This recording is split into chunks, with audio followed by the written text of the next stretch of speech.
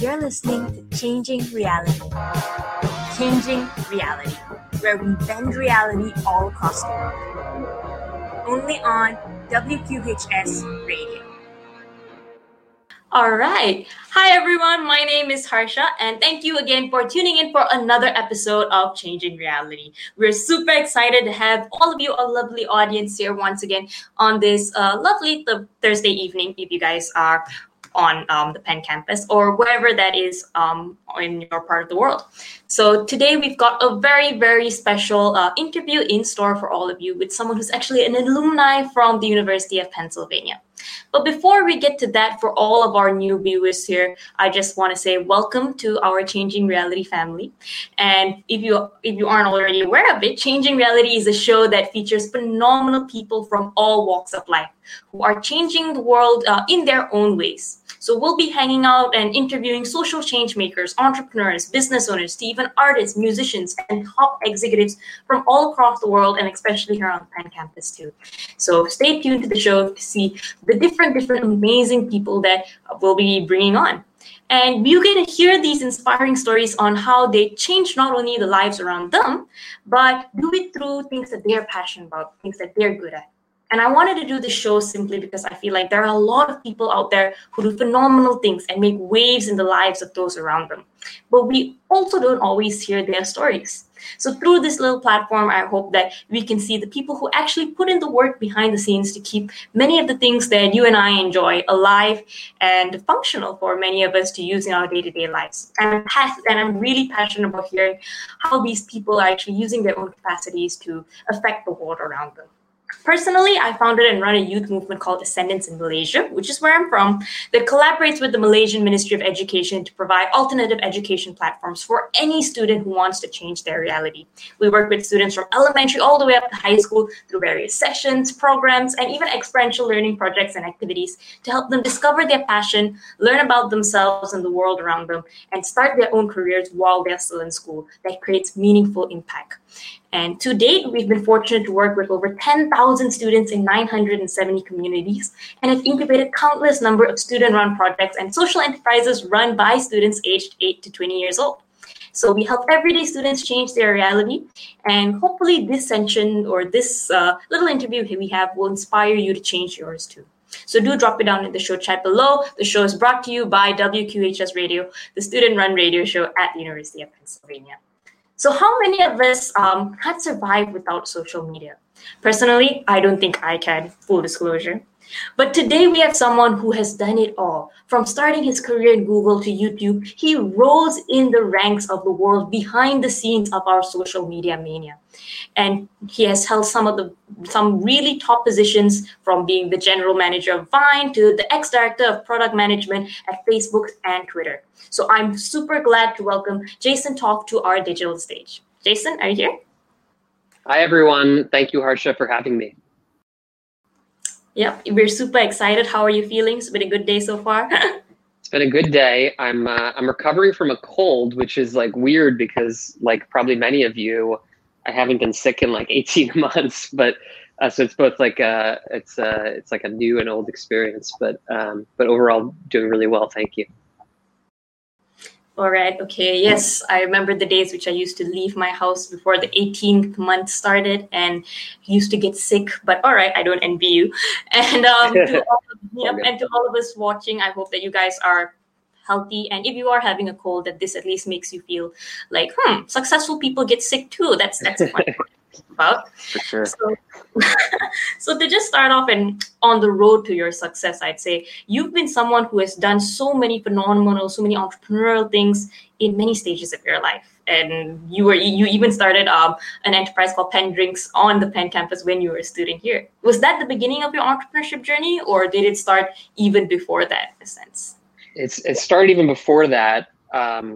It started before I knew what the word entrepreneurship meant, but ever since I was a little kid, I was always fascinated by businesses. And I recall like randomly asking my parents, like, how much does a car cost? Or like, how do we get TV? Like, who do we pay? And it was just like the process was fascinating to me. And I think my earliest thing that resembled a venture was in elementary school. My parents had like signed me up for weekly tennis lessons, and I wasn't super fond of tennis, but they had a vending machine in the racket club, and I saved up the few dollars I had and would buy snacks from the vending machine and then resell them for a profit to my classmates, which allowed me to get more money and more snacks for myself. So that was my earliest memory of that, and then had various little business type things, selling Lego on eBay and selling my friends' jewelry in high school throughout my childhood. So a number of different experiences. None of them were like crazily successful, but they all taught me things and allowed me to like practice learning how to like write messages to customers and how to like come off as a legitimate business when you're just like a 13-year-old. So lots of learning experiences there. But that's so cool, and I feel like everyone like every kid would now be inspired. So like you've probably got like vending machines all around the country. Come tomorrow morning are going to be like sold out because everyone's going to be selling them on their services now. So, oh no! But other than that, I feel like that's something that all of us would like want to do at the very least. As a kid, like, did everyone around you like go like, "Oh, good job, Jason," or like, no, or oh gosh, no. So at my elementary school, I was having a good time, and the other kids seemed to be happy getting their like lollipops and stuff. But no, one day the principal of my elementary school called my mom and said, "Hey, your son's not allowed to sell stuff on the school bus." I think maybe another parent had complained, like, "Why is my kid asking for like dollars every day?" And then I remember a talk with my mom where she said, like, "Jason, you can't sell these things in the school bus." And I asked her, like, why not? Like, the kids want them. And she had like struggled to come up with an answer for me, which is funny in hindsight. So no, it wasn't always welcome, and it was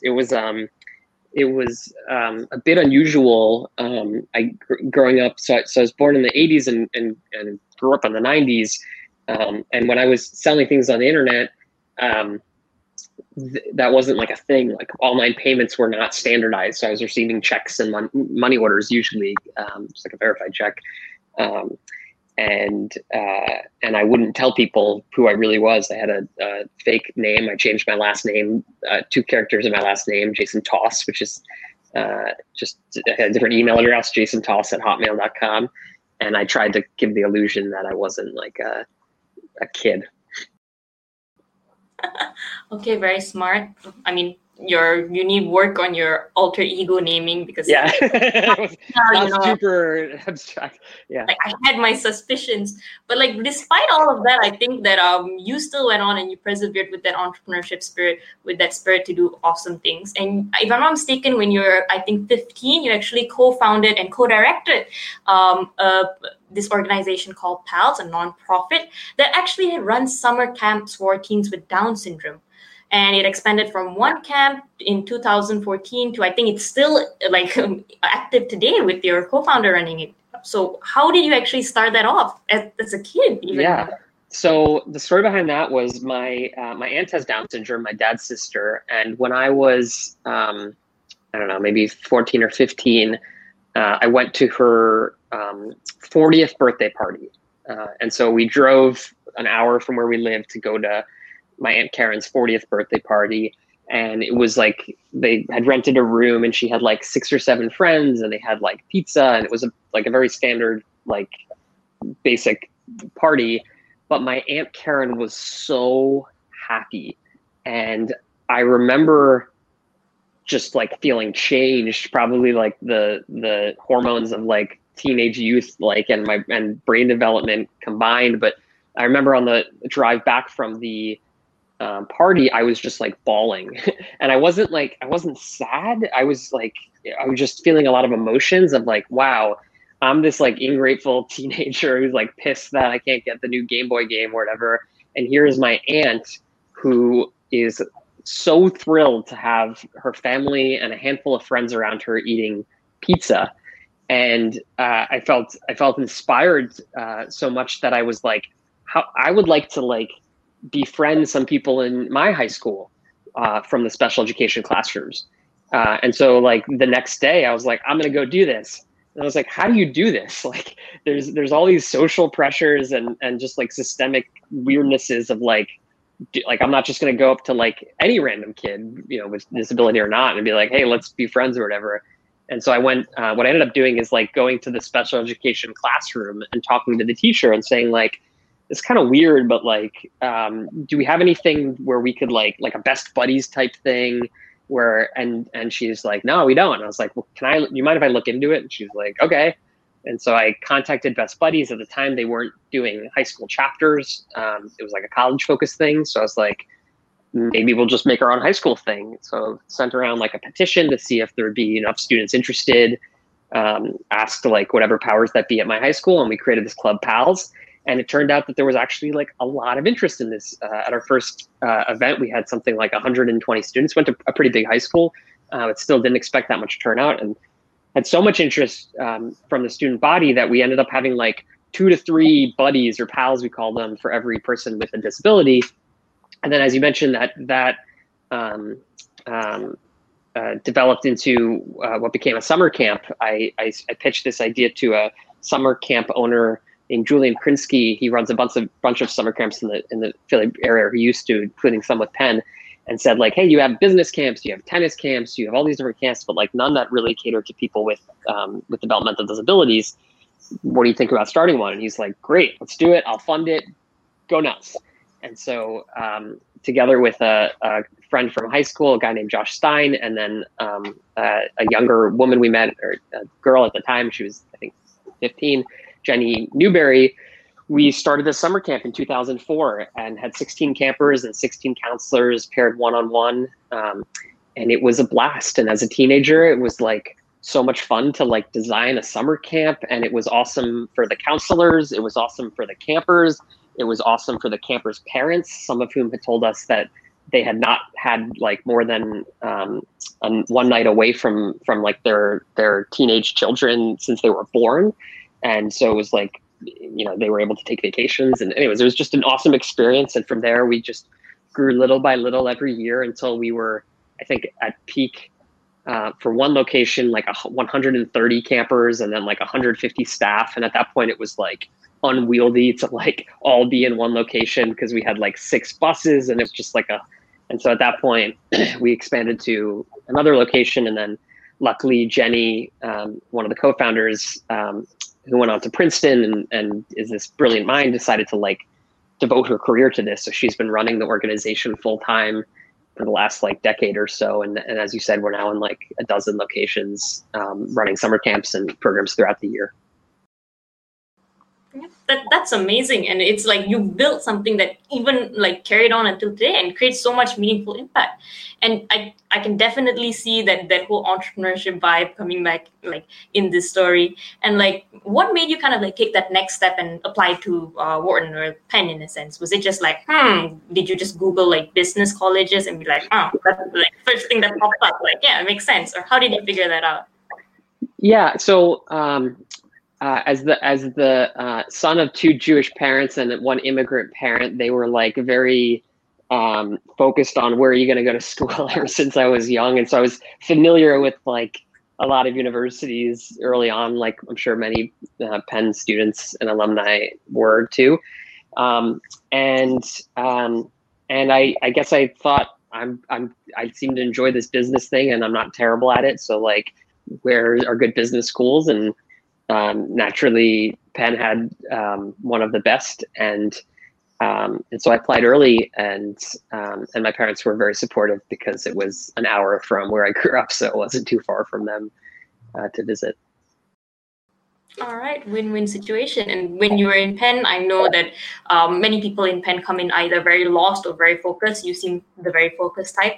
And you, if I'm not mistaken, you actually did a Bachelor of Science in Management, Operations, and Information Management, I think. And with the minor in music, right? That's right. Yeah. Like, Yeah, how did you come up with this combination in the first place? Like, I get everything, and then there was music, and like, how did you pick, in a sense, what was best for you? yeah. So I just wanted to be an entrepreneur. Actually, the other school that I was most interested in high school was Babson, which had like the best entrepreneurship program at the time. Um, and it was kind of I didn't fully get that Wharton was so focused on finance. Like I'd heard of investment banking. I'm not sure I'd heard of consulting, but I didn't know what these things were. And so it was a bit of like whoa, like there's a lot of people here who are studying to work in like large banks, and like that's not something I'm interested in. So I was focused, but also felt a little bit like strange or something. And in my freshman year, there was a required course. We called it OPA. The acronym was OPIM, OPIM, Operations and Information Management. And this was a class that was dreaded by most of my peers, but I loved it. And it was basically like, how can we use spreadsheets to answer complex problems and figure out like supply chain problems, and the part of it that I really loved was that we would write these scripts, basically like it was like super simple programming in VBA, Visual Basic A. I don't know what the A stands for. And again, I loved it so much that I would like tutor my peers and I was like, I'm enjoying this. And then, so that's how I was like, I need to major in OPIM. And then I was a Management 100 TA. I think they've since renamed the class, but was always fascinated in the intersection of like business and people and which is, I think, one way to summarize management. And then in terms of music, I figured I'm at Penn, I should explore other classes they have. And so when I was looking through like the different class options, I found this amazing music and technology class where you basically could like create electronic music as a class, which seemed like so much fun. And then I found this like intro to sitar class, which I hope still exists, taught by a professor named Alan Miner. They only had like a certain number of slots because we had to fit in a room and share sitars. But so I started learning the basics of sitar. And was like, I love this. I want to take more of these classes. And so once I did that, I was like, all right, I have enough that I should probably just get a minor in this. Okay, very cool. And everything seems to be coming together in some way. So I would like to say that you had like a really cool Penn experience. You did music, you found your passion, which is something that I feel like a lot of people don't find like a class, especially those hard classes that resonate with them. So congrats, great job. You seem very smart. And like, what happened? Like, what were you like expecting coming out of Penn, like having graduated? I know you started Google there, but like, was that always the plan? Did you always know like, this is what I'm going to go into? Or were you like the rest of us and lost and confused? No, I was very confused. I think in hindsight, it's easy to be like, oh, this guy had shit together. He knew what he was doing, but I did not. And, I went into Penn knowing I want to start a business. And then I was surrounded by hundreds of smart people who appeared convinced that as I mentioned, the right thing to do was like to go into investment banking or consulting. And I knew that I didn't want to do investment banking. It just didn't feel like right for me. But I was like, this consulting thing seems pretty cool. You work with other smart people and you consult in companies and whatever. And so I started getting like sucked into the tide of that and came extremely close to working at a consulting company. But I still had that like entrepreneurial tug. I also fell in love with Apple, like millions of others at the time. They had released the iPhone my sophomore year.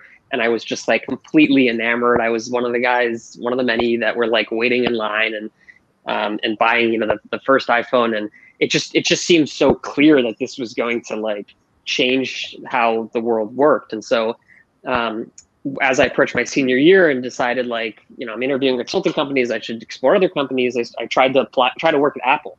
And I basically like emailed every alumni at Penn that I could find via some like internal database and said, hey, will you hire me? And heard a lot of friendly replies, but they were like, no, sorry, we don't hire people fresh out of college unless they have computer science degrees. I suspect that's probably changed because Apple's grown a lot since 2007. I hope that's changed. But then in that process, I kind of opened my mind to like tech companies as a concept, which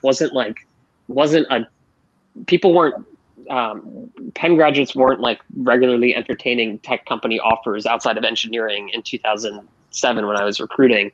But that was also the year when Google decided to do on-campus recruiting at Penn for the first time. And so they came to campus, and I went to the sessions, and I was like, this company is actually pretty cool too. It's not the Apple I fell in love with, but it's kind of interesting. And so I interviewed there, and did the whole Cell Weekend dance thing with them, and I just kind of I fell in love in a way that I didn't expect, but I guess I would say like I had a realization that like what was important to me was not necessarily what was important to me was working with like really smart, creative, quirky people, even more so than like prestige and glamour and like whatever else comes with like working at a McKinsey or wherever. There's nothing wrong with that. It's more than just that, to be sure, but something like resonated when I visited the Google campus, and so I ended up deciding to join Google. Moved out to California, which I visited once for like a day, so it was a big change for me, but felt like a good leap to try.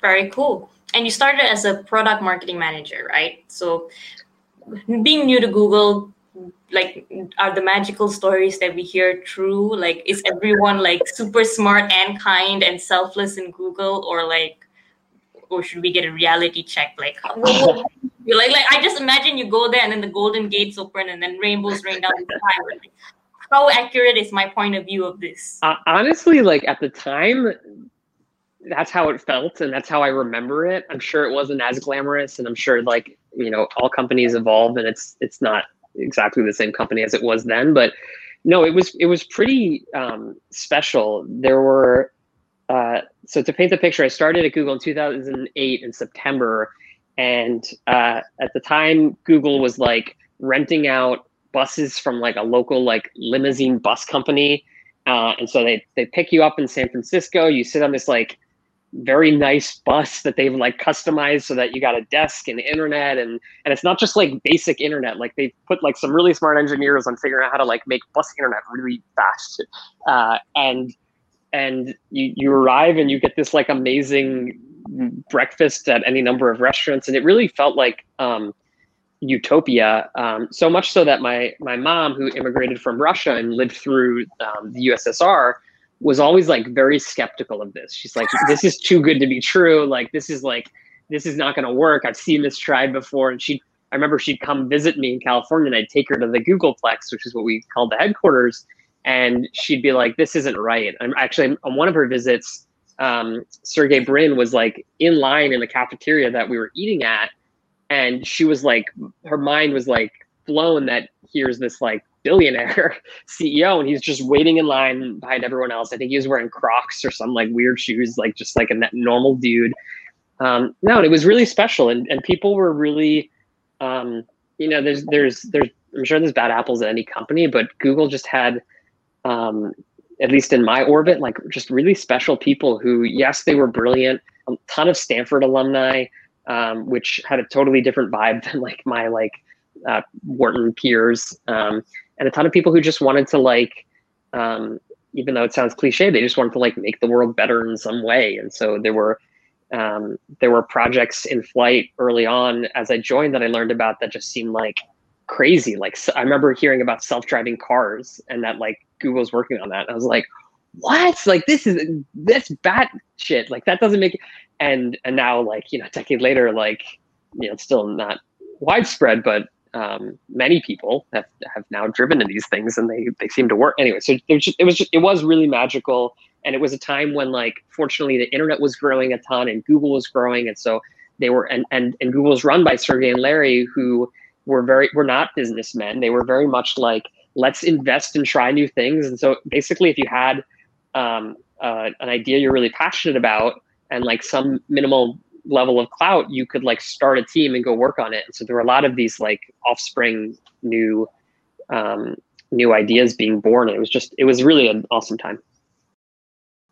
Cool. And did you fit into your role? Did you like immediately see like, this is what I know. Okay. No. We're Yeah, giving now you I'm a lot painting of such faith a as a rosy college picture. student, like we're all gonna be fine. But like what happened? No, I'm glad you asked that because, and it's funny how, sometimes memory paints like a rosier picture, but no. So I joined as an associate product marketing manager. I didn't know what that meant. I had only taken like 1 or 2 marketing classes in college. I didn't really love the marketing classes. But it turned out that like the things I was learning in college were not the things that I did as an associate product marketing manager. And I had my manager when I joined was this amazing, brilliant guy, but he was too busy for me. He had a lot of responsibilities. He was like in the process of getting promoted, and so I was his most junior hire. He didn't have time to like meet with me very often, and I was a needy, college grad that like needed to be told like, you're doing a good job or whatever. And so I felt like, what am I doing here? I don't know how to contribute. I don't know what they want. And I remembered like doing short days at work and wondering like, is this for me? And it really took like, I'd say it took like 3 or 4 months before I finally felt like, oh, I'm actually adding some value somewhere. And then I started to like get my groove. But no, initially it was like, I'm lost. There's no manual. I didn't have like, initially like a close mentor to walk me through things. And so it took a minute. So I'm sure this is something that a lot of us feel when we first start working on something. And personally, I've worked with a lot of youngsters, and this is how like the initial process is. Is there like a switch that flips one day, or do you just get into the groove and you learn the ropes in a way? For me, I think it was just like time. I remember, actually, this is like jogging back memories. I remember like freshman year at Penn, I was like, I don't know what I'm doing here. And I think it just like, for me at least, it just took a period. It takes a period of time, which like has never been like less than 3 months, and probably has like gone up to like a year before I felt comfortable in any new situation. And yet it's important to like try new situations. Otherwise you just do the same thing forever. Since this is a Penn interview, this is reminding me that my first calculus exam in college, I got like a D or something. I got a very bad grade. And I'd always been awesome at math, or so I thought. And I just like it didn't make sense to me, and it wasn't clicking, and I was going to the lectures, and fortunately I was able to figure out like, oh, going to lectures is not actually the way I'm learning. So I just stopped going to lectures and just like did all the practice exams, and then like was able to, improve my grades. But all that to say, I don't have any secret other than like, it takes time. It's uncomfortable. But it's kind of necessary in order for you to grow and in order for you to try new things, to put yourself in those like slightly uncomfortable situations. And now, 14 years out of college, I've now like done enough reps of that, like jumping into something new, that like it's just a little bit more comfortable, which is true of anything. It's how like public, like I completely despised public speaking in any form for years, and then after forcing myself to do it again and again and again and again, it just became slightly less uncomfortable each time. And that's how you learn to do anything that's not natural. Well, sorry for forcing you to do this interview then, but thank you. I feel like I'm learning a lot, and I'm sure our audience is too. So I will just continue your discomfort for the rest of the interview. Apologies. No, it's good. That one plus side of this sort of thing is I don't see like a horde of people watching, and that just makes it a lot easier. I don't know if anyone can relate watching this, but sometimes it's a little easier just to talk to one person or to a screen. Yeah. The rest of you just close your eyes so that we just can't see you. Anyway, so like that is I think very true. I feel we all have like a period of like adjustment, of like those growing pains whenever we're starting something new. But you eventually, I think, did really well. I mean, like product marketing manager at Google, the fact that we know like that almost everything we use nowadays is by Google, I think you did a pretty good job. Like, thanks. And like going through that process of like getting adjusted and then working and excelling in your job, and then deciding to, hey, you know what, maybe I'll take another job at YouTube being a product manager there, and then knowing that you'd have to kind of like restart that whole process. Why did you then decide to move to another company in this sense? Yeah. Well, first of all, I need to acknowledge that there were many, many, many more people who had much more to do with Google's success than me, and I mostly just got to like brag about stuff that engineers were doing to like the world as a product marketing manager, which is like a very easy job. compared to like actually coming up with like the brilliant tech that powered things like Gmail and Google Voice and whatnot. But in terms of YouTube, so I was in a rotational program, which was like, seemed cool, but in hindsight was like awesome. So any of you considering those sort of rotational programs, I would encourage it, because I was forced to switch teams after my first year. So I worked on Chrome for a year, and then I was forced to work on a new team, and then I worked on Gmail. And then at the end of that year, it's customary you move on to another team, but I ended up staying at Gmail until one day I got an email from a guy who was working at YouTube, a guy named Hunter Walk, who I didn't know, but he just said like, hey, do you want to interview at YouTube for a product manager job? And I had always been like jealous of the product managers I worked with, because they appeared at least to have like the ultimate keys in terms of like deciding what features to prioritize. And while I loved my job, and like I said, I felt like it was like easy to be a PMM on like Gmail, where the product itself is awesome and I just need to like tell people about it, it always seemed even cooler to be like the person who decided like, I'm going to prioritize, I don't know, priority inbox or undo send, or a totally new email thing called inbox or whatever it was. But I'd always thought like, I can't do that. I don't have a computer science degree. Like engineers won't listen to me. So when Hunter reached out and was like, hey, do you want to consider this? I was like, yeah, if you'll consider me, I'd love to consider it. And I'd made a lot of videos in college and before that, and was pretty familiar with the YouTube interface as like a user. And so I had a lot of opinions about how it should work. It's always easier if you're working on a product that you have like, that you're a target user of, because I didn't have to like analyze it and talk to customers. Like certainly I did do that once I went in the role, but when I was interviewing, I could just right off the bat say, oh, man, I wish you did blah, blah, blah, blah, blah. And they were like, oh, these are actually reasonable suggestions. Like, and so I interviewed for that and got the role unexpectedly. And as much as I was loving my time at Gmail, I had an amazing supportive manager named Ariel Jackson at the time, Ariel Reinstein. It seemed like too good of an opportunity to pass up. And so I moved over to YouTube as a product manager. Again, like didn't know what I was doing initially. Luckily for me, I had like a couple Eng counterparts who were very sympathetic to me and like answered all my dumb questions and helped me get over that hump again. And it turned out to be an awesome move, both for my career, but also personally.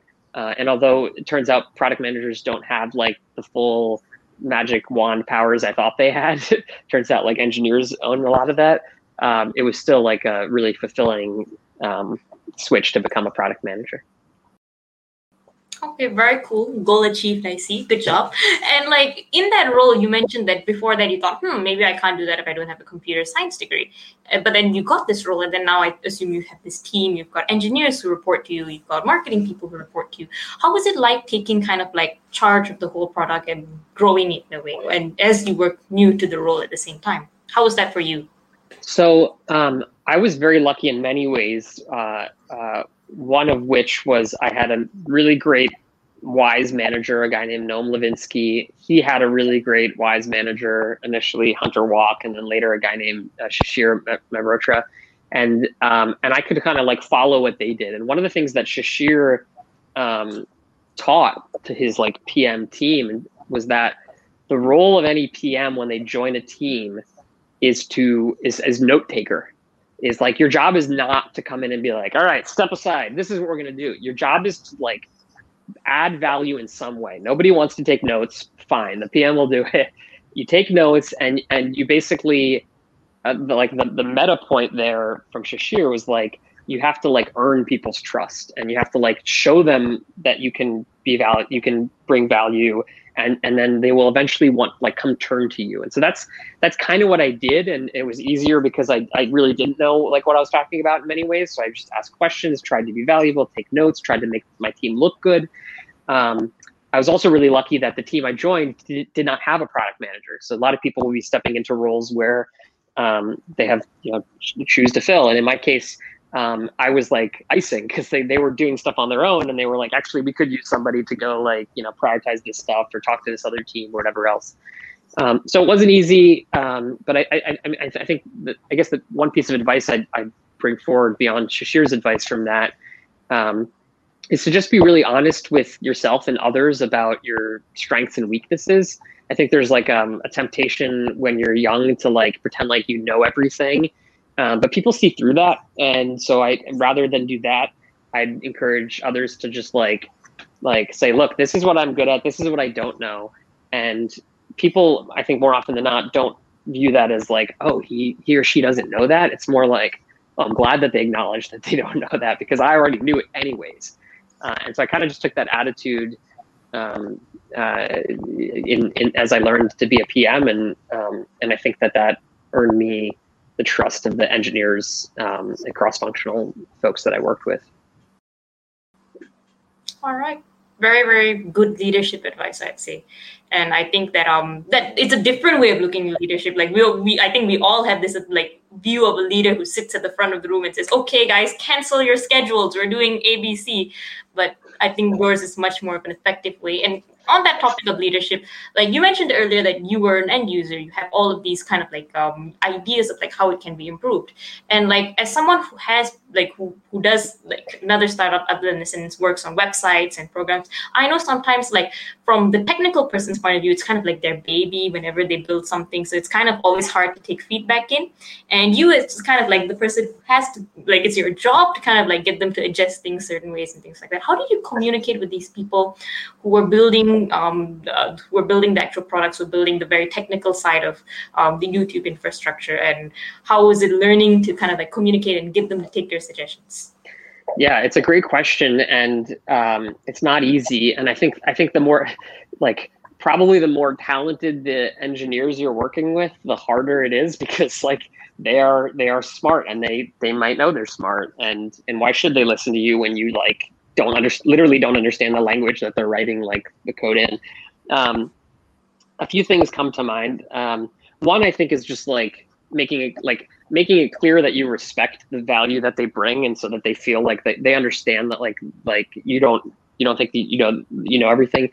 And on that note, I think one of the arguably the flaws of Google's, and I don't think they do this anymore, but requirement of a CS degree is you might end up with more people who like think they know what they're doing, who like, but are not the best people at the job, even though they do have a CS degree from a top university. It's not universally true. What else? The other thing, like something that I've had to pull a couple times in my career earlier on, which like I didn't want to pull, but I had to, was to say something like, look, engineers, I wouldn't call them that, but look, so-and-so and so-and-so, we disagree on this. My job is the product manager. My job is to look after like the product experience. Like just the same as I wouldn't ever like go into like a code review of yours and be like, you should do something differently. I'm asking for you to like trust me on this one. And part of the reason that's challenging is just like a law of numbers. Like on a typical tech team, you might have like 8 engineers, 1 designer, and 1 PM. And so maybe 6 out of the 10 or so people who are all engineers like think one thing. And so it's like the majority thinks something, and you may be in the minority, but you shouldn't make decisions based on like majority vote in most cases. I pulled a similar thing to that with oftentimes the designer and I would feel the same way. And so it was easier and better in many ways for me to say, hey, everyone, like, I know you guys, and it was often guys, you guys disagree. We really should trust so-and-so, the designer, because he or she's a designer and like they know what they're talking about. And usually just like mentioning that, people will be like, oh, that's a fair point. Like, another thing I'd find is like, they'd give you a shot or two, and then sometimes you'd be wrong and sometimes you'd be right. And like, as a tactical example, when I joined YouTube, I was working on the video editor. They had this cloud-based video editor. It's basically like, how can we redo what, it's basically like what Docs did to Word. They wanted to do like, the video editor to insert your desktop video editor. And they were kind of like building out the features you'd expect for an online like NLE video editor.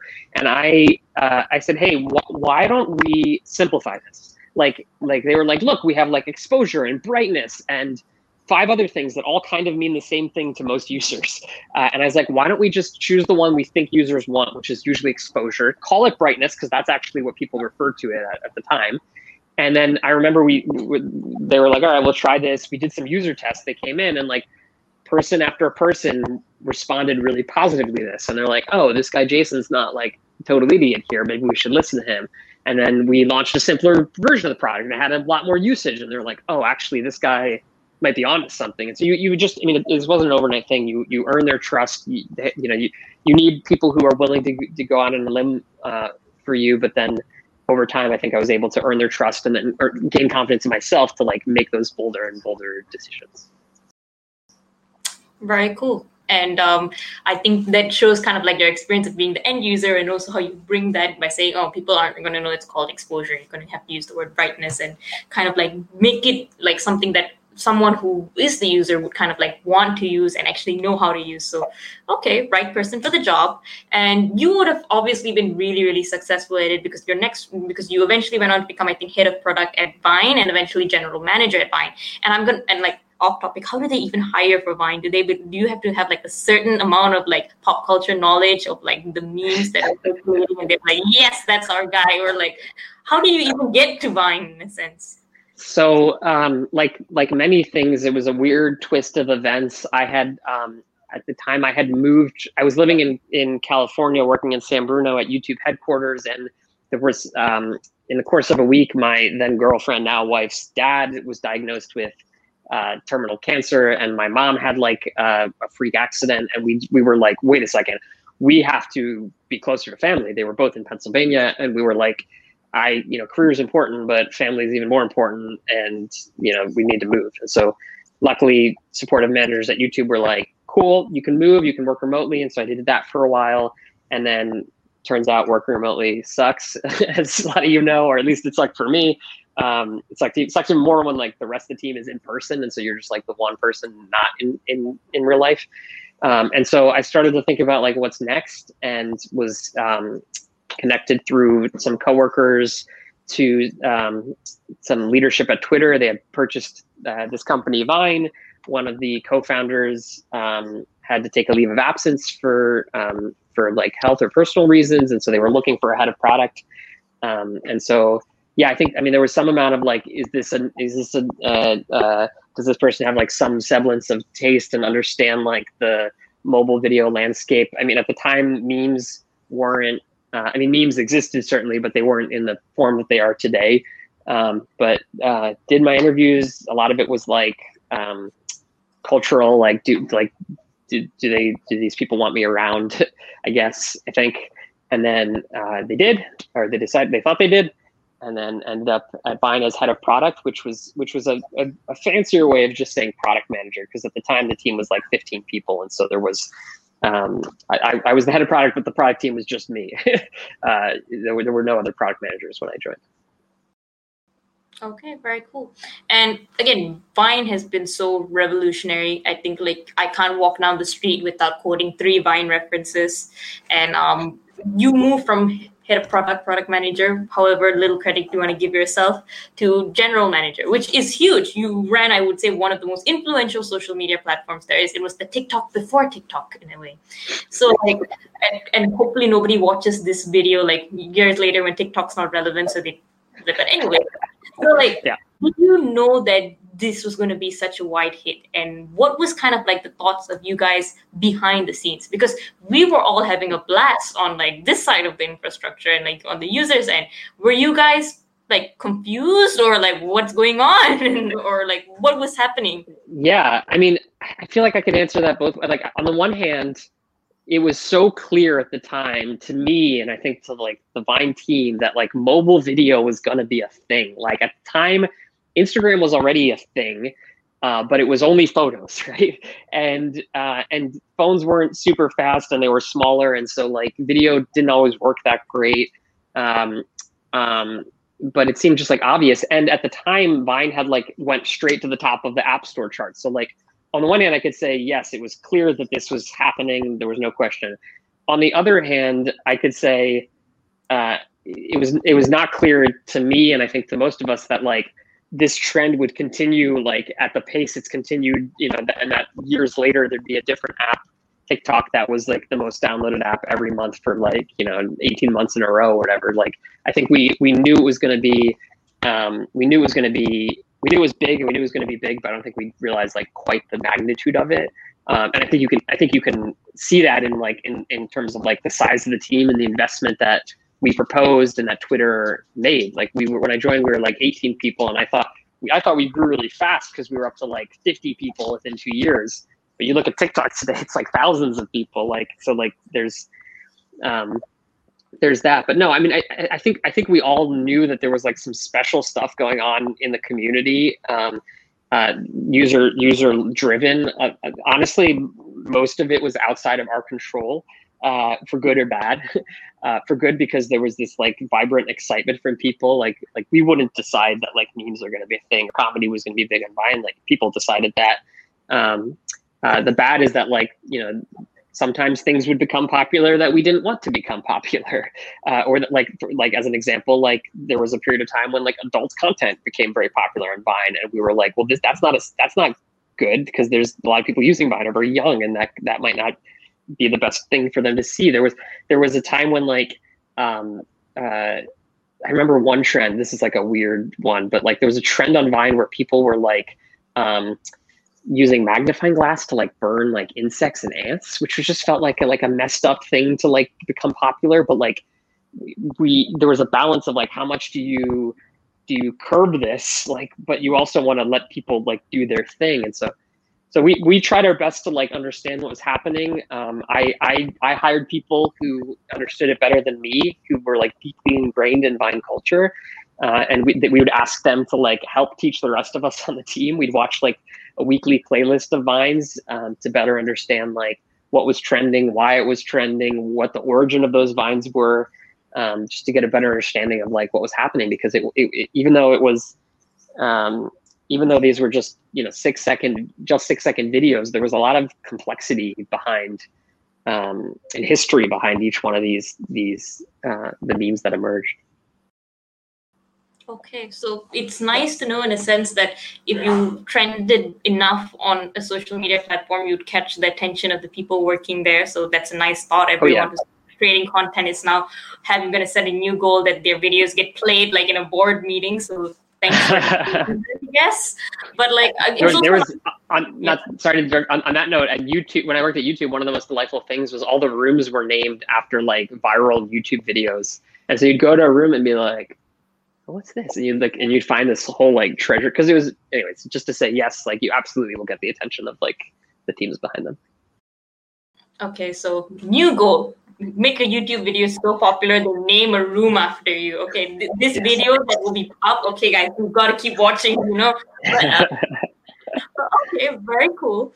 And like, again, it's also nice to see that you guys are actually monitoring the things that are going on. You guys actually like putting in that element of like keeping in touch with your users, because that is kind of like, I would say, the thing that people love about social media. It's fast. It's you get connect with people you know and you don't know, and you get to kind of like keep that interaction going in a sense. And you obviously know a lot about social media and how social media works. You saw the rise and fall of Vine in a sense.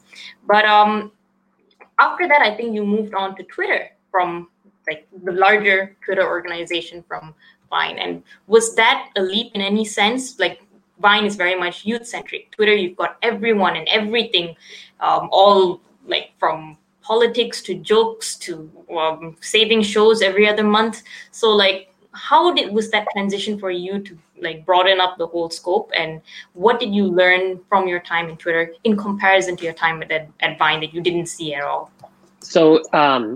So Twitter owned Vine, so it was kind of an interesting relationship. And to be sure, I was always working at Vine while I was part of Twitter. I just became a director at Twitter, in addition, or like whatever, at the same time as being a GM at Vine. But I was able to see a lot of what was happening at Twitter, and got a preview in many senses of like where Vine might be headed, like both in terms of like content policies. So like Twitter initially had a very lax content policy of like anything goes, and then they realized like maybe they need to be a little bit stricter. And in fact, when it comes to like video, you have to be even stricter. At the time that I was there, Twitter was just launching its own video product. And so they were realizing, oh, where we draw the line for like a bit of text may need to be a little bit different for a slice of video. And the other big lesson that I observed at Twitter was like what the effects of becoming a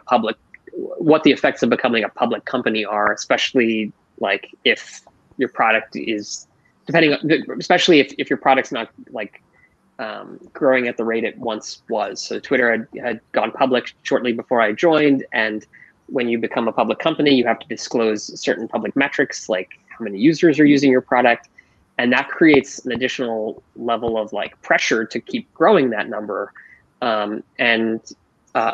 Unfortunately for companies, you don't have like a direct, it's not like you can just say, okay, let's increase this 10% every month. Like you're at the will of the people. You just like get more people. I don't know, just like plant more people, I guess. Well, that sounds like absurd. And yet I had conversations with like executives at Twitter who were like, okay, what can we do to just like make this like an even growth so that every quarter will grow by X million? And I'm like, I wish we could do like, and if we could do that, why wouldn't we just bring them all in immediately? This isn't like selling cans of Pepsi or something like where you could make distribution deals and rely on people buying them. So that created a lot of strange incentives, I'd say, where Twitter started expanding this growth team, a team focused exclusively on growth. And while there were really smart people running it and working on it, it was bizarre that there was like a team working on the product and a team working on like the growth levers, which evolved into like email reminders and things that like maybe increase the number of monthly active users in a quarter, but like no like Twitter user out there is like, thank God for that email reminder on the 30th of the month, like things that aren't really driving like direct value to the user. So anyways, I learned mostly from observation a lot of the strange things that happen when you become a public company. Yeah, I'll pause there. Oh, okay. Very interesting. I didn't think of it that way, and I didn't think of the struggles that. So, like as you said, it's not like a can of Pepsi. If like someone has an account, you can't be like get another one. Like I guess you could, but like I mean, you can, and companies do that. They're like, oh, we should use multiple, and it's like, this is bizarre. Like this is what are you optimizing? Yeah, well, okay. And I will definitely think about that the next time I try to access anything on Facebook, and I should think that I should get another one just in case, like help them out a bit. I can do that. I've got a couple of emails, so you're welcome, Google. But anyway, moving on again from Twitter, you then went to Google again. You worked on their AR and VR department, or their division in AR and VR. That is extremely cool, and everyone now is looking at AR and VR as the future. I mean, it's kind of your past since you were there. So, like, how did you kind of like come into this new role again? And is it as cool as it sounds? Number one, and number two, like, okay. And number two, it's like how like your job is kind of like coming up with these new products and things like that. So, in a field where everything is new, how do you get that inspiration of what you can actually start working on? I'd say like if anyone watching or listening has not tried a 6 degrees of freedom VR experience, you should. So like the Oculus Rift or the Vive, those are 6 degrees of freedom, meaning you can like a Google Cardboard, you just can move around like this. That's 3 degrees of freedom, and then with one of like these, you could actually move around the room, and it's a totally different ballgame. And yes, it's awesome and it's mind blowing. And for a while, after I joined Google, I was just giving people demos, and it was like delightful for me because I could see people just like minds get blown, and then it's delightful for them. So on the one hand, yes, it's as cool as it seems, I guess. On the other hand, like totally no, it's not as cool as it seems, because like as neat as this device looks and as magical as it is, 99% of the time it sits on the counter because like a lot of practical reasons. Like I put this thing on my head. I probably don't need to tell you, like I'm ignoring my wife and children. I have things I might step on. I say I'm thirsty. I can't find where, move the mask up. So there's a lot of practical drawbacks. There's also just some like technological constraints that have not yet fully been solved. Although I think what attracted me to VR and to go work in this new role was that we were at this interesting time, and I think we're still in this interesting time where like it's not hard to imagine a world where like you have awesome pass-through video and you have like super high resolution displays and whatever else, but we're not quite there yet. It felt like we were looking at like the first giant cell phone, but we knew that it was going to become the iPhone eventually. And so like, of course you'd want to work on that journey. And then in terms of your question about like coming up with ideas, I mean, it was a joy to be able to go into this new area and have so much freedom to explore new ideas without like revealing too many details about the types of things that we did. We basically said, let's come up with like a high level hypothesis, and then let's try many different experiments. Let's constrain ourselves to like 2 weeks per experiment. And it turns out, like most things in life, there's like diminishing marginal utility. And so like in 2 weeks, you can create a Unity demo that demonstrates a concept. And then it might take like 5 months to like craft that down to something you could like ship to a larger audience. And so we basically tried to like embrace that instead of fight it and say, let's just get the 80% concept down and test lots of different things and get a feel for them. And then after we've done that, we can regroup and say, okay, which direction do we want to explore? So that's basically what we did. Okay, very cool. How did you build a team that was willing to try this out? I mean, like normally you go to work, you say like, this is my job. This is the thing that I'm supposed to do. And then you come in and you're just like, you know what? For the next, 3 months, we're going to like do different things every 2 weeks. We've got to finish at least we've got to like get it to at least a stage where we can test it out and things like that. And only then we're going to decide what we're actually going to do. So like, How do you like build and convince a team to do this in a sense? It's a great question, and I think I had like enormous luxury of being doing this at Google, and it's part of the reason I wanted to do this at Google and doing it at Google New York. So Google New York is the second biggest engineering site for Google. It's quite large, thousands of engineers, but it is the second biggest, right? There's like way more people in Mountain View, and so like most, not all, but most like crazy new technology projects, self-driving cars, whatever, like will be born in Mountain View. Again, not universally true, but as a result, sorry, I'm just muting my father calling me.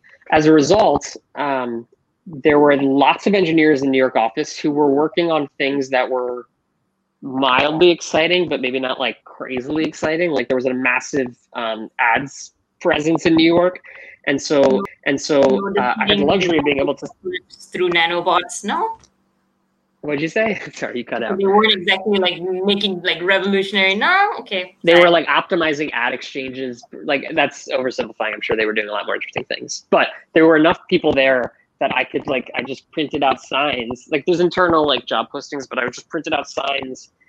Tried to make them eye catchy. So I think I found like old pictures of like famous people and then put like new goggles on them, and it just kind of looks like a funny juxtaposition.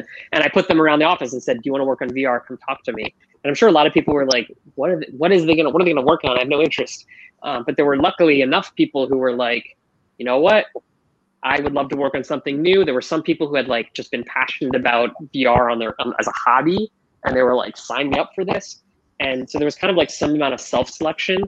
But in short, there was no shortage of interest, which was amazing. And then so much so that I gave them some homework to like really test their passion. I was like, I want you to make any app in VR and show me the app.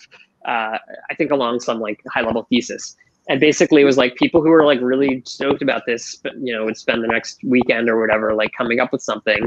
And then a lot of people were like, I'm going to just stick with my day job. And so anyways, we were able to form a team of people that were like, amazingly talented, willing to learn a new programming language. None except all but one were completely new to doing 3D development, but like Google has a mentality of like engineers as generalists and that they can learn anything. And so these people basically just like went through some tutorials and learned how to develop 3D apps. And luckily they were really smart and were able to pick this up pretty quickly. Okay, pretty smart, and kind of like getting them to kind of like self-select also, I think pretty much helped you out in like making sure that the people who actually came there were like, if they're crazy enough to look at a sign of like some old-timey wearing VR goggles, I'm pretty sure they're like crazy enough to like build VR stuff. So pretty Yes. smart way of like Yes. getting them on board. And eventually you became director of product management at Facebook, which was your recent role. And tell me a little bit about this. You started this role, I think, just before the pandemic started, and you've been in it for most of the pandemic. So, how, in a sense, has all of these different experiences in leadership, in like bringing your ideas to the table, paid off now that you've got this, that you had this high position role in one of the biggest social media, if not the biggest social media company right now during a pandemic? Like managing a whole team remotely, as you said, kind of sucks to work remotely. So, like managing this whole team isn't an easy feat. So what were the things that you learned that helped you do that in the last year and a half? Yeah. So even though I can imagine a picture being painted or like in someone's head of like, oh, this guy knows what he's talking about and was so confident, blah, blah, blah. Facebook was like the first time that I went into a job and was like actually confident enough in myself to be like, I'm going to go in this direction. I'm going to hire a team. That's how I'm gonna like, and I'm just gonna do it how I want to do it. If we're gonna have meetings outside, okay, we're gonna do things my way. And like, I had the confidence, and I had the network to be able to say like, oh, this person I worked with back at Twitter was amazing. Like, you want to come work? And they were like, okay, and they didn't think I was just like a totally random, so they were willing. Or someone I worked with at Google, and so I was able to form this hybrid team of people I'd worked with, people I hadn't worked with, and I was just like very clear about like what we were about, and it was slightly harder to form the team than Google, I think. I think partly because of like the mindset of because the culture of like Facebook, and there's a little bit more emphasis for engineers on like metrics. And so I was like, I don't know what metric, like not I don't know, but like we're not going to have any like objective metrics. We're not going to have millions of users. Like if you want that, if you're concerned about being promoted, this is probably not the team for you. And that a lot of people were like, okay, so like, have a good day. But I mean, but we did form a team, and then as you said, the pandemic hit, and honestly, it was terrible. Like it's not. It's I think some people are really enjoy it, and there are elements of it that of working remotely that are good, but I didn't enjoy it, and I don't think my most of people I worked with enjoyed it, and we just kind of hunkered down, and I tried to like make sure people were like mentally in a good spot and able to prioritize what they needed, and that meant like a lot of like days off for me and for people on my team, and like I heard someone make describe their job as I went from like a manager to like a therapist, and I feel like I did some amount of that, and it just wasn't it wasn't great, but I just tried to remind myself and my team like this is literally a once in a century thing, and like if we're not our most productive right now, that's okay, and like we are very lucky that like we are able to work at a job where like none of us are being laid off, and we're there are not lives at stake in our job, and so it's okay if we slow down a little bit, and it turned out that some of the things we were building were actually like even more relevant when people were remote. So one of the things we built was Collab, which is the collaborative music creation software, where a lot of musicians were stuck at home and wanting to play with others, and so we kind of accelerated things that seem to be even more relevant today, and so I think things worked out fine, but no, it wasn't easy. It's still not fun. I think for most people to work remotely, and I think we're going to see a lot of interesting, exciting times as people like return to the office and rethink like what working in an office could be like. Okay, and nice to know that you're in the same boat with I think 80% of the population, and going like, oh, when is this going to be over in a sense? So final question that kind of like I think that all of us would want to ask in a sense. What is the one thing about being behind the scenes of this whole tech world that you see that we don't? Like, I'm sure there's 100 things, but like, what's the one thing that would blow our minds? I love that. I don't know if this will blow your minds, but I think the biggest thing for me is that there are just human beings behind everything that you experience, and I think it's like easy. It's easy to see a company and think, oh, Facebook, they're a bunch of scumbags, but like, or whatever. just as hypothetical. But then in reality, you start to meet people here, and you're like, oh, that's a nice person. That's a nice person too. Oh, and I see how they made that mistake. That was like very much not good. But like by and large, these are just like human beings trying their best and working in completely new territories. Like nobody would have predicted what Facebook was today when Facebook started. The people behind these companies, by and large, are like nice people who want good things to happen in the world. I think there's very, very exceptionally few like just evil people, right? It's So just there are people no like it's. character Scooby-Doo villains in the background of tech companies. All right, There's not. I mean, like all right. there were people who were naive because a lot of tech companies were started by people in their 20s who didn't like know what they were doing. There are people who made like mistakes, and not to diminish like the effects of those mistakes, but basically like the short of it is there's people behind it, often like fewer people than you think, and they mean well and they want to like create a good experience. Again, like oversimplifying and overgeneralizing, but yeah, it's just human beings. And also, the other side of that is like there's nothing about Google or Facebook that can't be recreated. Rome is not the biggest city in the world anymore, and Facebook and Google will not always be the biggest, and they know this, and that's why they like need to acquire companies and keep evolving themselves. But just to say like, once you meet these people behind them and you realize they're just human beings, it makes it a little easier to imagine like, hey, I can do this too. Like, why can't you do this? And so that's the biggest thing I'd share. Okay. Very, very insightful. And I think the next time anyone's going to angry tweet at Twitter, they'll think twice after listening to you and not like torture the poor Twitter admin anymore. So thank you once again. I think that this has been an amazing interview, and I personally learned a lot and have a lot more respect for all of the people behind the screens, quite literally. So thank you, and hope you enjoyed being on the show. I loved it. Thank you so much, Harsha, and thanks everyone for listening. Bye. Thank you. If you guys enjoy Changing Reality, we're on every Thursday evening on WQHS Radio here in the US, but also available to any of you all around the world. So until then, see you next week. Bye. You're listening to Changing Reality. Changing Reality, where we bend reality all across the world. Only on WQHS Radio.